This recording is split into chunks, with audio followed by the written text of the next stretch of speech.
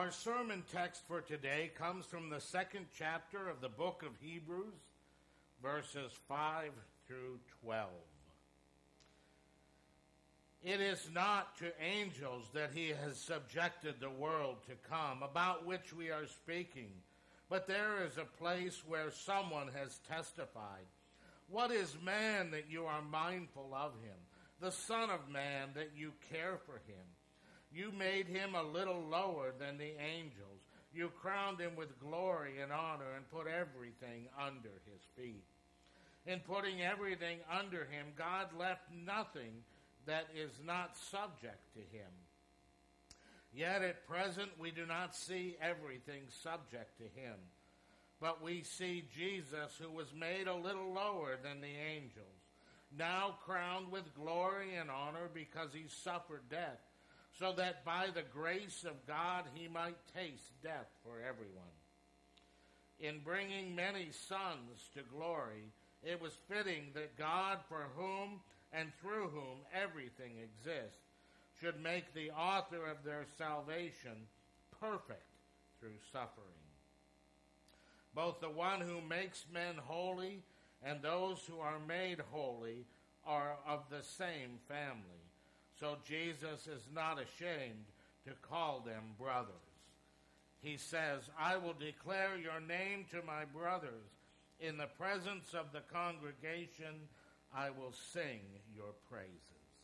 This is the word of God for the people of God.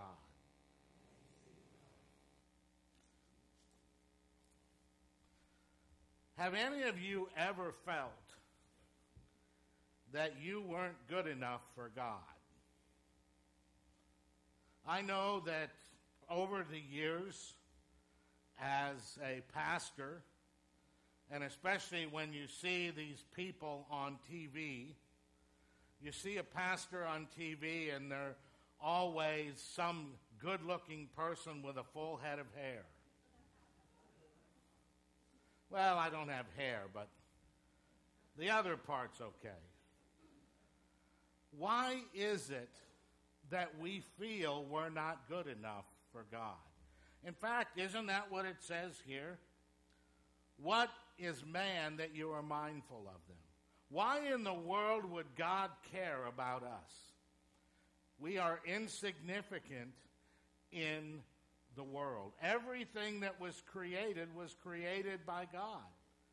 And if you look at the world, if you look at the beauty of it, go out west and see the mountains, it certainly makes you feel little.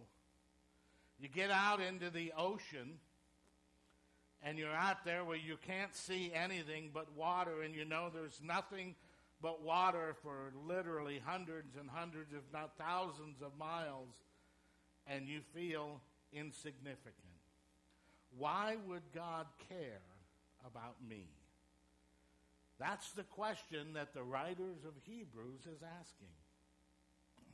And the answer is that God loves each and every one of us because he created us. He made us just the way that we are. Now, we as humans, we look at other people and we see them from the outside. We see somebody who looks a certain way, whether it's tall or short or wide or thin or whatever it is. Lots of hair, no hair, lots of illustrations, no illustrations. God doesn't look at us by what we look like on the outside. And that's why we don't have to worry about being judged by God the same way that the world looks at us. Because God looks at us on the inside. He looks at our heart. He looks at our desire to serve him. He sees us as nobody else in our life sees us. He sees all of our possibilities. He sees all that we're capable of doing. He sees all those things which scare us to death. He sees all those things that we can't do. And he looks at us and he loves us anyway. That's the important message about God. See, God doesn't look at us like anybody else looks at us. He looks at us from the inside out, and he accepts us as his children. And this passage says that he accepts us as sons, and that's important. Because in the Hebrew legal system of that day, to inherit everything in the family, to have an inheritance, you had to be a son. Now, the daughters, they would marry off to someone else, so they would get part of that son's inheritance. But the sons would inherit from their father. So when Jesus says that we are sons, he's not talking about the physical, male or female. He's talking about we are capable of receiving an inheritance in the kingdom of God. That God looks at us and says, you are mine and I am yours. And all that I have belongs to you. All of the beautiful creation that God has made, he made that we might be able to enjoy it. Those of you who are on Facebook, friend Robin, she puts wonderful sunset pictures almost every night on Facebook, and they're gorgeous. It just reminds you how beautiful all that God creates is. God has made this wonderful world. And the writer of Hebrews says, and all that he made, he subjected to us. Which means he puts it under our control so that we would care for it, not that we would destroy it. I truly believe that as Christians, our desire should be to preserve what God has made, because it shows us his beauty. It shows us his love. It shows us his care for us. And we are called to be his people. We're called to be, then later on in the passage, the writer says we are sons and daughters. We are part of God's family. God has reached out to us in the situations that we're in life, with all of our imperfections, and he says to us, I love you, and I want you to be part of my family. I don't care where you've been. I don't care what you've done. I don't care what you look like. All of those things are unimportant.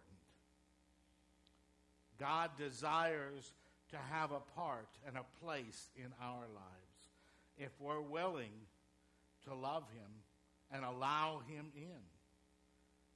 That's the only part we have. God supplies everything else. So what I want you to remember is there is nothing that you can do to make God not love you.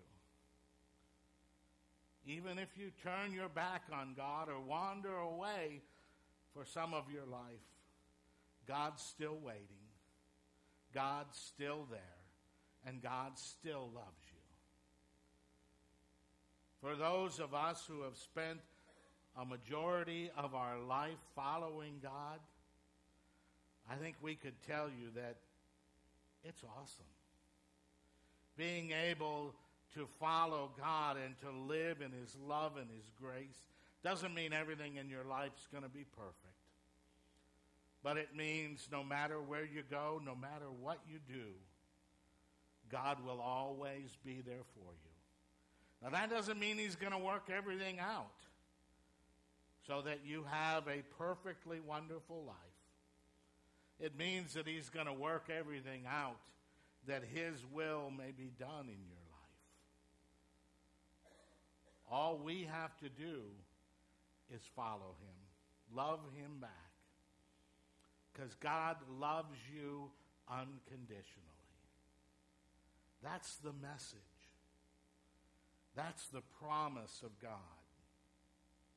God has called us to be brothers and sisters in His family, part of the family of God.